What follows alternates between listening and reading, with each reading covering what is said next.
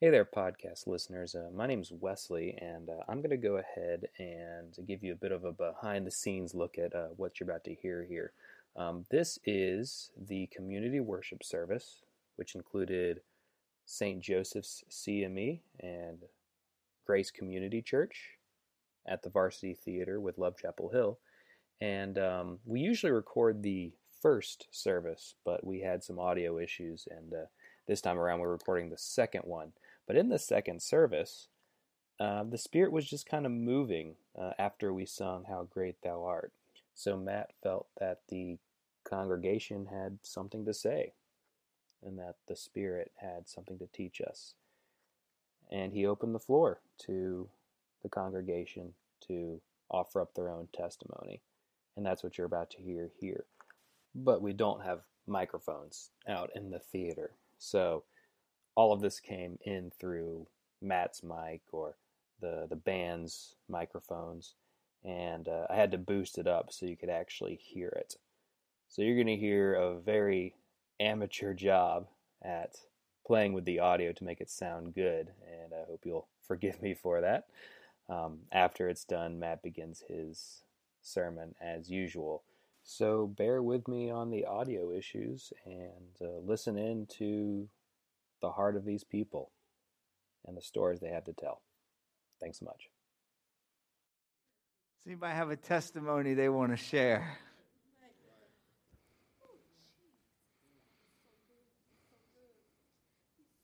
Yeah.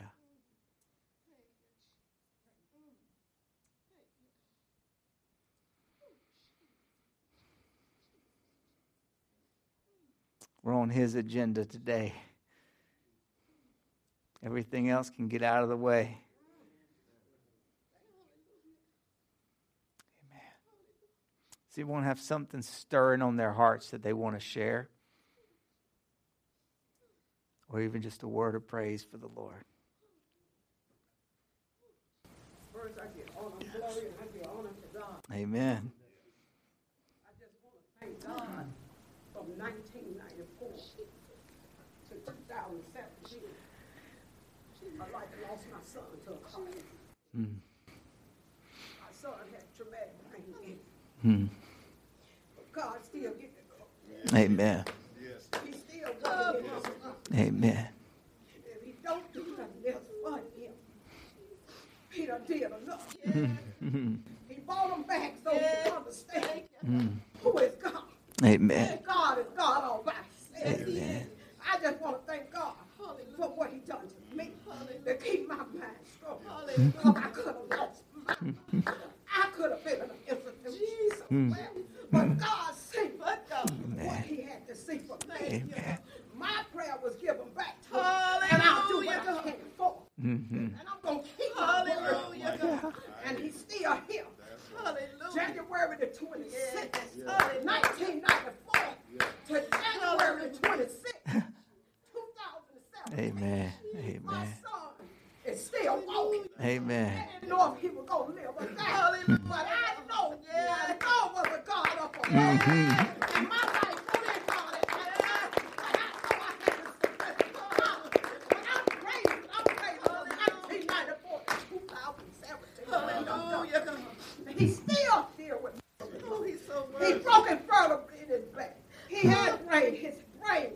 He went on the cement. The brakes gave out. Trying to get out the car. But God, nobody but God. Nobody don't know what I'm doing in my church. I know what he done for me. And I thank God for my testimony. Amen. I have to always say, Lord, I got joy. Yes. I got joy. Yes. I thank God for what he touched me. Amen. And like I say, he's still dealing with stuff. But God, Yeah. he didn't know how to come from my house to go to the other house. Hallelujah. Thank you, Lord, for what you've done for me. Amen. That's all I have to say. Amen. You don't know my story. You don't know nothing. You don't know what I've been through. I can't tell your story, but I can tell mine. That's right. That's right. And I thank you for me standing here today because that's been on my heart. It's time for me to let that go. And let people know what I've been through. God got me.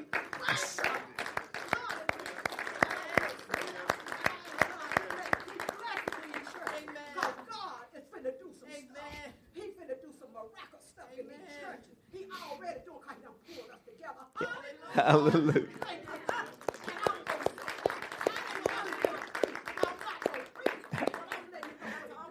Hallelujah. Amen. Amen. Amen. Amen. Thank you, Jesus. Thank you, Jesus. That's right. That's right. That's right. My name is Ellen Banks, and I'd like to thank God for the life of my sister. I'd like to thank you for my life today is my birthday. That's right. Woo. For 71 years. Mm. My sister had back surgery, and when she went into the surgery, when she was coming out, she went into a coma. And then her kidneys failed, and her body swelled up. And the doctor came out and told my baby sister, it doesn't look good. And my sister called me, and I said, I don't care what it looks like. Pray. And we called all our churches and started praying for my sister. And I said, don't you give up. Don't you give up. God has the last say. Yeah. We're going to keep praying. And we prayed around the clock for my sister. Around the clock. My sister said she doesn't remember any of it. But we kept praying. And then a week later, when my sister opened her eyes, the doctor said, this is a true miracle. Wow. Thank you, Jesus. I will thank him every day that I open my eyes for bringing my sister back to life. Amen. Amen. Thank you, Jesus. Amen. Tell us a story, Pastor Matt.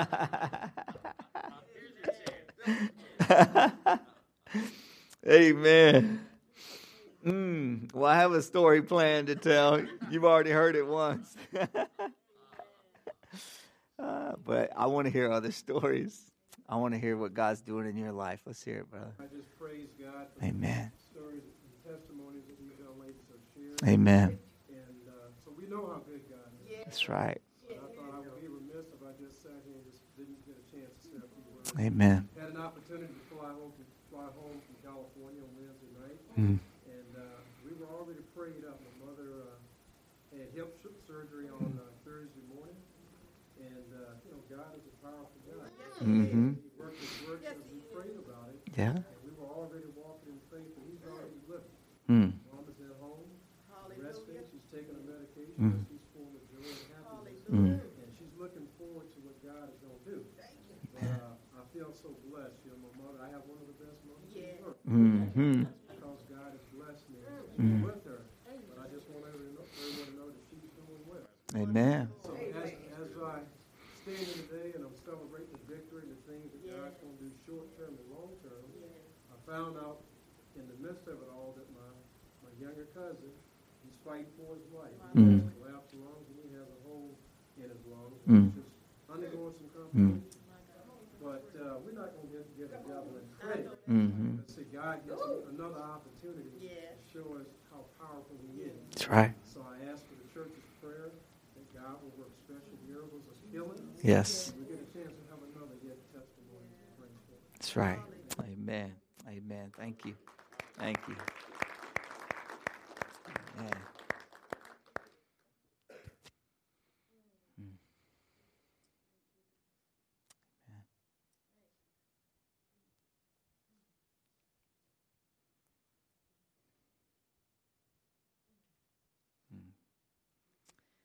Amen. Thank you, Jesus. Jesus, this is your time. We are your people, and we are surrendered to you. If you want to continue to redirect, then this is yours. This is yours. We're here for your word. We're here to engage with your word anyway, not what anybody else has to say, not any prepared notes. We're here to hear from your word. So you continue to move, please. We're asking you, and we're telling you we're open, we're surrendered, and we're open. Help us to have our eyes open, our ears open, our hearts open, and awake to what you want to do. And we're surrendered to it. Take our will, take our heart, take our mind, and align them with yours. And show us what it means to walk in step with the Spirit. And show us what it means to live under your reign. And show us what it means to live in that living relationship with you. We are yours. It's your name we pray. Amen. Amen. If you feel the need to, you've got something on your heart and it's burning and you need to share it, then you have all permission to interrupt. All right? It's not interrupting. I would be interrupting you if you didn't share it, okay? So if you feel something burning and you need to share it, then please stand up and do it. Okay? All right. Matthew chapter 5. The Sermon on the Mount. That's what we're going to be looking at today. We're in this series together at Love Chapel Hill where we're talking about the heart. What does it mean when we say our name is our mission? To love Chapel Hill with the heart of Jesus. So we're walking through the Gospels, through the life of Jesus, through the teachings of Jesus, through encounters that he has with people that reveal what the heart of Jesus looks like. Because we don't define what love looks like. It's already been defined through the life and the teachings and the death and the resurrection and the victory of Jesus Christ. He sets the scope. He is the anchor. Love flows from him. And so everything is set by that. So we're digging into the life of Jesus and to his teachings to see what does this look like? What is the heart of God like? And this morning we're going to talk about that cultural mark of the kingdom of reckless love. Reckless love. That the heart of Jesus is driven by this reckless love. And he calls us to love the people around us in that same kind of way. Reckless love. Matthew chapter 5. This is the Sermon on the Mount. And this is kind of the easy part of the Sermon on the Mount that Jesus is into. Verse 43. You have heard it was said, love your neighbor and hate your enemy. But I tell you, love your enemies. The easy stuff. I tell you, love your enemies and pray for those who persecute you, that you may be children of your Father in heaven.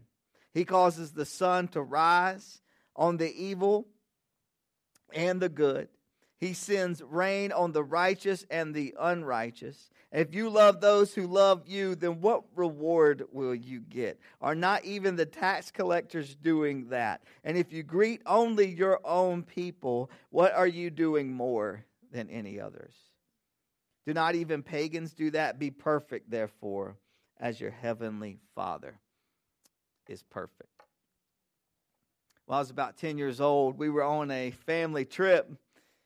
And we were headed back from a family trip. And we were at that one point in the trip where my two brothers and I, we were just at each other's throats. All right. We were fighting all the time. So my dad is in the front seat driving and my mom is in the passenger seat up front. And on this side of me is my younger brother, Josh. He's 8 years old. I'm sitting in the middle, 10 years old. And my older brother, Chris, is on this side and he's 14. And so we're just at each other's throats. And my dad has finally lost it. Many of you know him. He's a gentle man. He's a patient man, but he lost it in this moment, all right? He was tired of it. So he was looking at us through the rearview mirror, and he just launched into this lecture on the virtues of brotherhood, okay? And right there in the middle of that, as we're like scared and straightened up and like paying attention to him, my younger brother who's sitting on this side of me turns to me and just starts talking as if my dad isn't even there, okay? He just starts talking, and I'm thinking to myself, man, you should really be quiet, but I want to see where this is going to go. And so he's doing that, and my dad sees it, and he gets upset. You know, he's kind of angry about this, and so he gives him that dad talk, right? And he's like, Joshua, which is, you're in trouble if you get your full name said to you, but especially if it's your biblical full name, then you're especially in trouble, right? And so he's like, Joshua, don't you hear me talking to you? And my brother looks back at him through the reflection and says, yeah, but I've heard it all before. Yeah. You know that threat that your parents make about like, I will pull this car over right now is real, okay?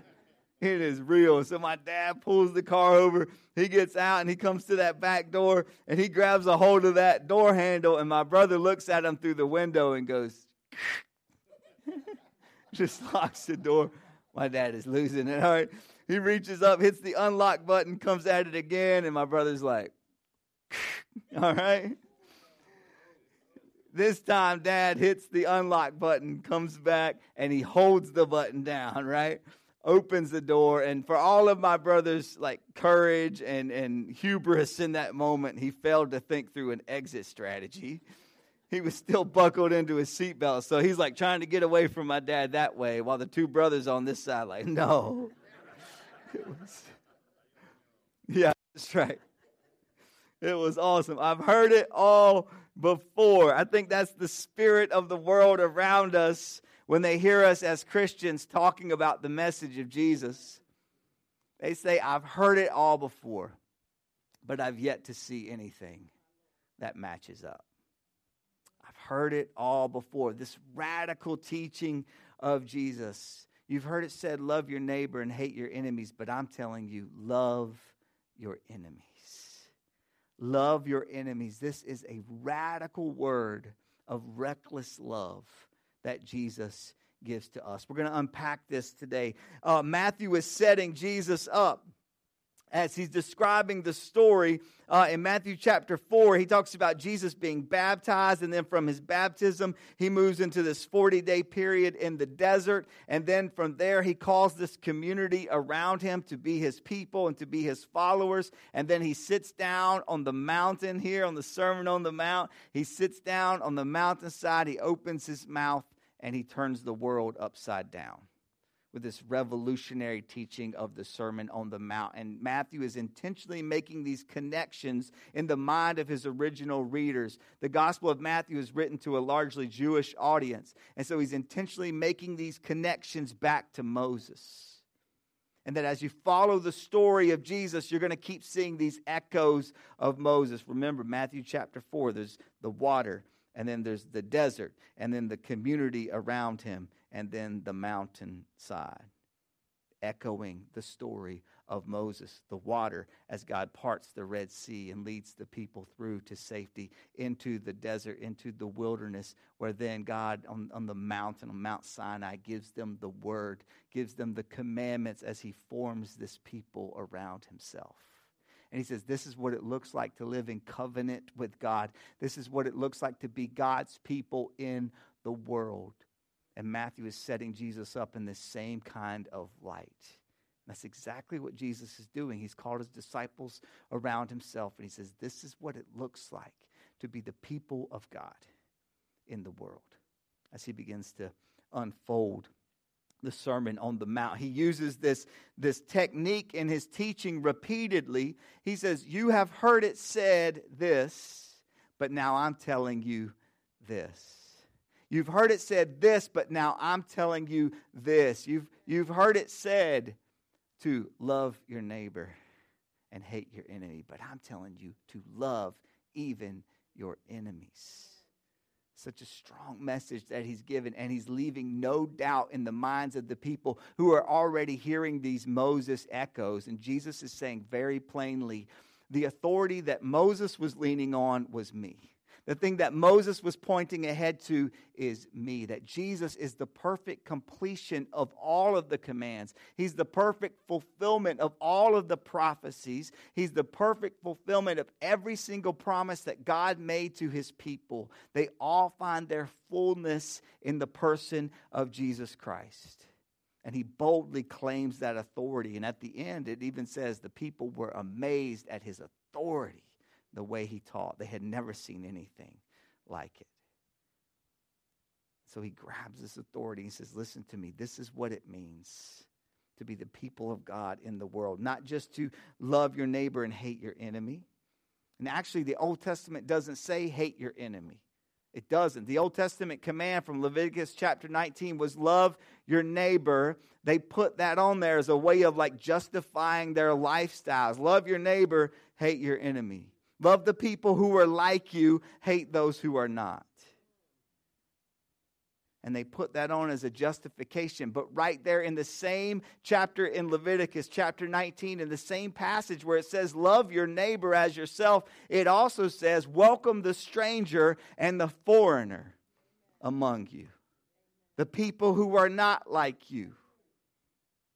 Love them too and embrace them too. And so Jesus says, you've heard it said this. I'm telling you this. Love even your enemies. Love even your enemies. Now, here's the deal. All of us have that crazy uncle, don't we? That one who says things and you're like, I really wish you wouldn't say that out loud. And you like kind of have to justify what the uncle said. You're like, oh, he didn't really mean that. What he was trying to say is this, right? Take it with a grain of salt. What he really meant was, Jesus is not your crazy uncle. Jesus means what he says, and he says exactly what he means. And in fact, he is himself the means through which he fulfills what he says and what he calls us to, and the challenges and the conviction that he gives us. Jesus means it. And so when he says, turn the other cheek, and when he says, walk the extra mile, and when he says, give them even your cloak, this isn't hyperbole. This isn't clever phrasing of his teaching. He means what he's saying, and he's carving out a recklessly different way to live in this world. And we look at this and we say, but this is hard teaching. Like, this is really hard. Jesus, what are you talking? This is really hard, isn't it? No, it's not hard. It's not. It's impossible. That's what it is. It's absolutely impossible. Christianity is brilliant as a philosophy. And if people as a society would adopt the Sermon on the Mount as like our collective kind of social ethic that we lived out, this would be an incredible place, right? The world would be an incredible place if we actually adopted that, because Christianity as a philosophy is brilliant. But Christianity as a philosophy is impossible.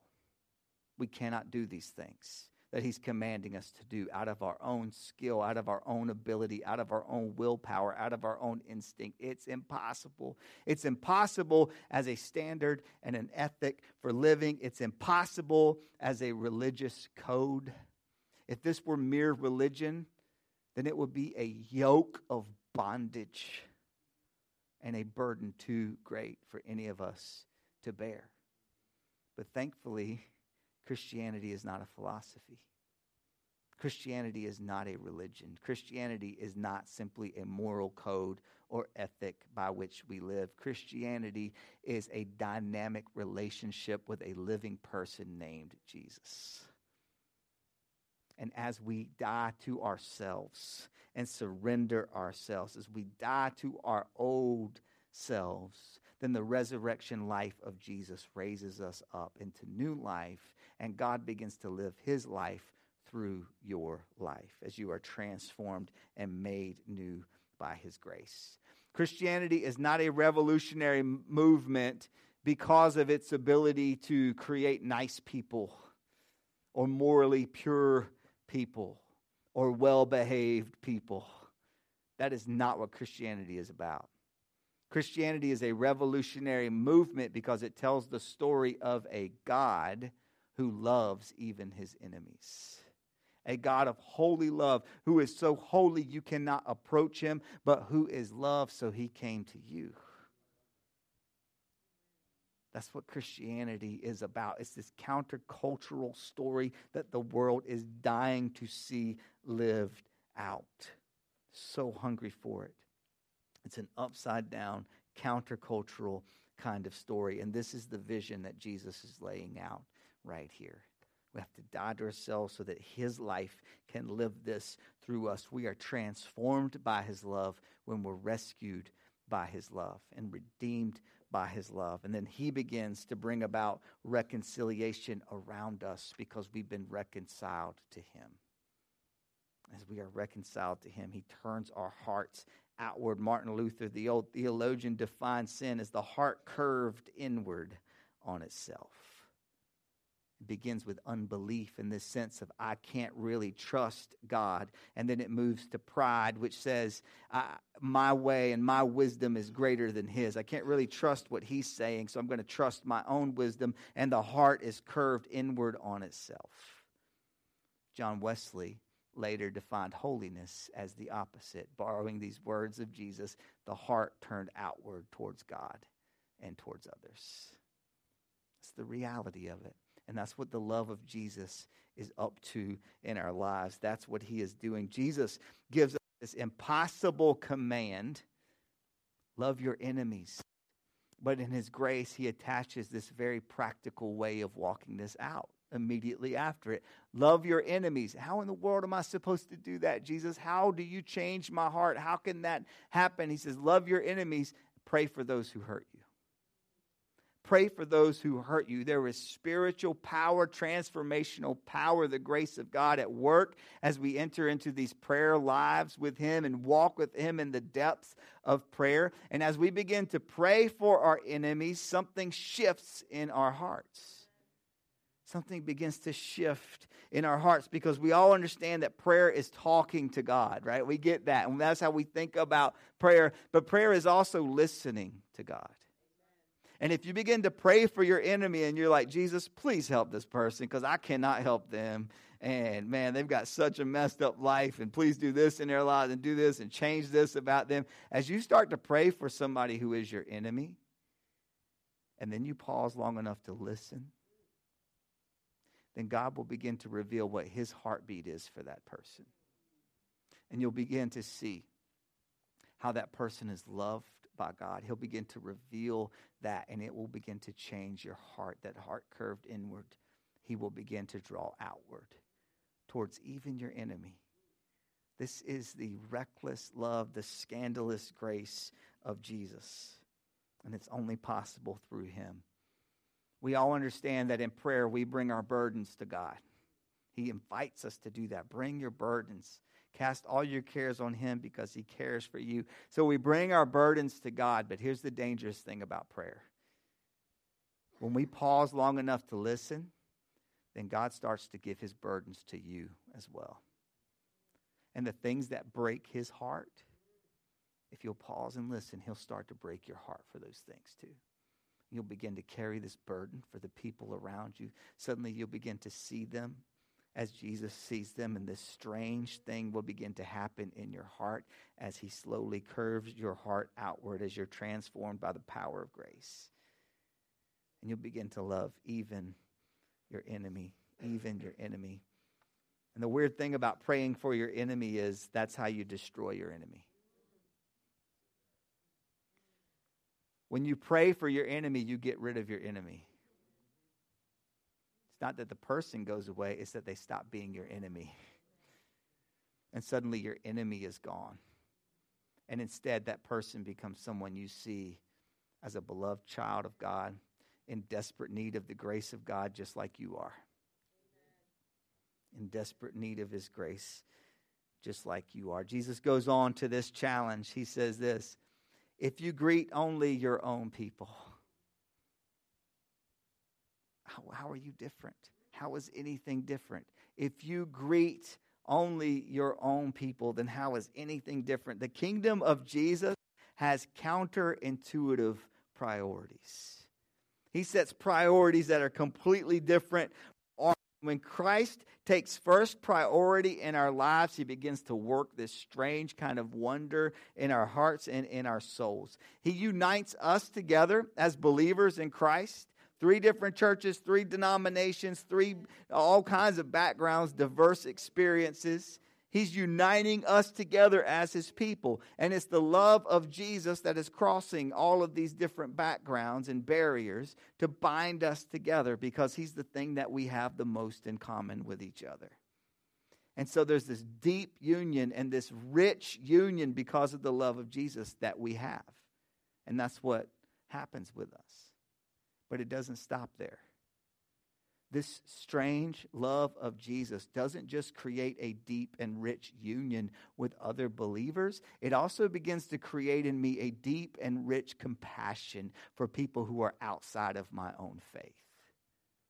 And my heart begins to break for people who are so different from me.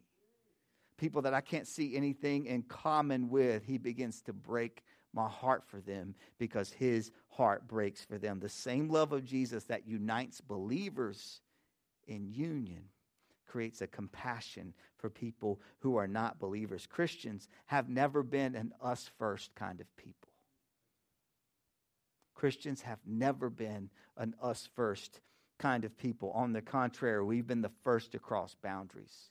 We've been the first to go across borders and to reach out to the outcast. And as followers of Jesus, he's calling us to actually do that, to follow him where he's leading. And if we look at the life of Jesus through the Gospels, we're seeing that he's always going towards the marginalized and the outcast and the rejected and the forgotten.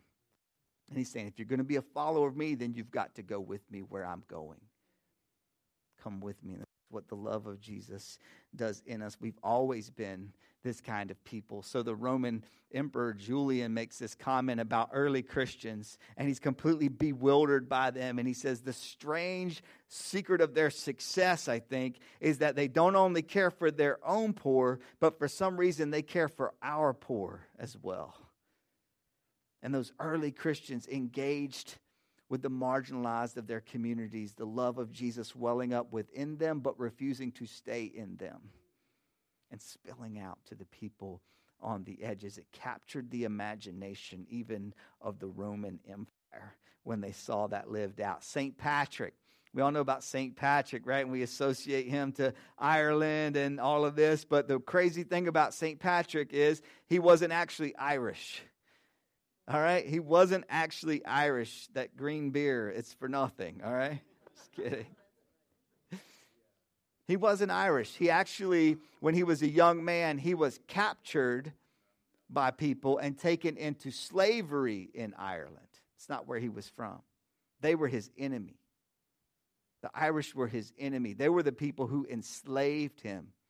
And as he was working in the fields as a shepherd, through a miraculous and divine moment, he was able to escape and he was able to get safely back to his home. Where after that experience, because God had drawn him to himself, he becomes a clergy person. He gave his life. He said, just use me however you want, God. So he became a clergy person. And as he served through ministry, as he was getting close to retirement, he was prepared. He had this great savings and was ready to retire after this career and life in ministry. And he had a dream and he had a vision in which he heard people from Ireland speaking to him. And he heard them begging him, please, young shepherd boy, come back and free us. Come free us. So he sold what he had and he used it to fund his mission to Ireland, the very people who had enslaved him. And now his story and their story are enmeshed with each other, and they are his people. They are his people. We've always been these kind of people. When plagues have swept through societies, Christians are the ones who run in to help serve the dying and the sick, even though they know it means their own lives are being forfeited in the process. Christians are at the forefront of forming humanitarian organizations, and some of the leading humanitarian organizations in the world were started by Christians, not because they were activists, but because they were Christians. And it's what we do, and it's who we are. Abolitionists, many of them were led by their love for Jesus, which sparked in them a love for their neighbor to bring about freedom. Abolitionists and the civil rights movement organized in local churches and mobilized behind a preacher. And to this day, the church should be the leaders in the efforts of racial reconciliation. As God stirs up in us a love for the people around us. 2 weeks from now, our friend Vimala is hosting a meal at her restaurant, Vimala's Curry Blossom Cafe, best Indian restaurant in Chapel Hill. And the owner, Vimala, is a part of our family. And she's inviting us to co-host another meal for local refugee families. And so we did this on January 1st, and we're going to do it again in 2 weeks. We're going to host a meal for local refugee families. We're going to share a table with people who are very much unlike us. And we're going to share a table with people who are feeling rejected and are sensing fear right now in this moment. And we're going to be honored that they'll let us share a table with them as well. Not because it's a politicized rant. We don't go there as a church. We don't go there. Not because it's a politicized reaction. Simply because we feel like that's the kingdom response. And we need to be a part of that. Love has the courage to cross lines that are drawn by fear. Then Jesus ends it up with this statement: be perfect as your Father in heaven was perfect. I was with you till that moment, Jesus. Be perfect as your Father in heaven is perfect. As if it's not difficult enough to love my enemies and to pray for those who hurt me. Now you're telling me to be perfect as the Father is perfect. What in the world could Jesus mean by that? In the original language that this is written in, the original context, the word perfect here means to be made complete, to be brought to maturity and fullness. And this is the invitation that Jesus is calling us into. This is the invitation, this transformation of who we are from the inside that begins to work its way out of our lives. And he begins to bear fruit of growth and maturity in our lives, not because of what we do, not because of perfectionism. That's not what he's talking about here at all. Not at all. But because he's raising us up in maturity as children of the Father. And because he's bringing us to this point of being made complete, because the one who said it is finished is working in our lives. Paul says it this way. He says, the one who began a good work in you will be faithful to complete it. He will, and Jesus is at that work in our lives right now. All of these teachings, this idea of reckless love, this idea of loving your enemies, of praying for the people who hurt you, of being brought to maturity and being made complete through the transforming work of the strong grace of Jesus. All of this feels impossible. And it is, as a philosophy or as a religion. But thankfully, Christianity is none of those things. It's a dynamic relationship with Jesus. And as we die to ourselves, he lives his life through us. That's what we're being invited into. As we close out this morning, we are going to share in the family meal, the Lord's Supper. And Reverend Brown is going to come and lead us in that. And as he invites us into repentance, and as he invites us to the table today, then if you are hungry to embrace the work of Jesus in your life, if you want to say, Jesus, I want you to reign in my life as the King, the unrivaled reign in my life, then we invite you to participate in this way. There'll be one station here where we will serve the bread and the cup. You'll tear off one piece of the bread and dip it into the cup, and taste and see that the Lord is good. And if you need a gluten-free option, we will also have that at this space. I'll be giving that. This meal we're about to share together, as Reverend Brown's going to lead us, is a beautiful picture of what reckless love looks like, of what it looks like to love your enemies. Our Savior, Jesus, God himself, loved his enemies to make them his friends. We're grateful for that. Amen.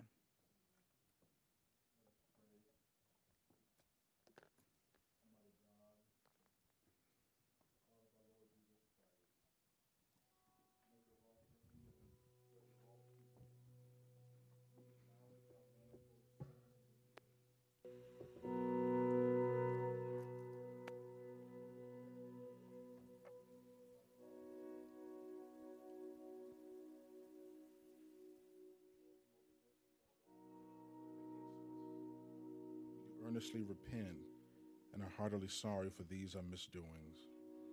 The remembrance of them is grievous unto us. Have mercy upon us. Have mercy upon us, most merciful Father. for thy Son, our Lord Jesus Christ's sake. Forgive us all that is past, and grant that we may hereafter serve and please thee in the newness of life, to the honor and glory of thy name, through Jesus Christ our Lord. Almighty God, our Heavenly Father, who of thy tender mercy did give thine only Son, Jesus Christ, to suffer death upon the cross for our redemption, who made thereby his oblation of himself once offered a full, perfect, and sufficient sacrifice, oblation and satisfaction of the sins of the whole world, and did institute in his holy gospel, commanded us to continue a perpetual memory of that his precious death until his coming again. Hear us, O most merciful Father. We most humbly beseech thee, and grant that we, receiving these thy creatures of bread and wine, according to thy Son, our Savior, Jesus Christ, holy institution, in remembrance of his death and passion, may be partakers of his most blessed body and blood, who in the same night that he was betrayed took bread, and when he had given thanks, he broke it and said, "Take, eat, this is my body which is given for you. Do this in remembrance of me." Likewise, after supper, he took the cup, and when he had given thanks, he gave it to them, saying, "Drink ye all of this, for it is my blood of the new covenant, which is shed for you and for many, for the remission of sins. Do this oft as you drink it in remembrance of me." You who are in love and charity with your neighbor and intend to lead a new life following the commandments of God, walking from today forward in his holy ways, draw near with faith and take this sacrament to your comfort with a grateful and humble heart.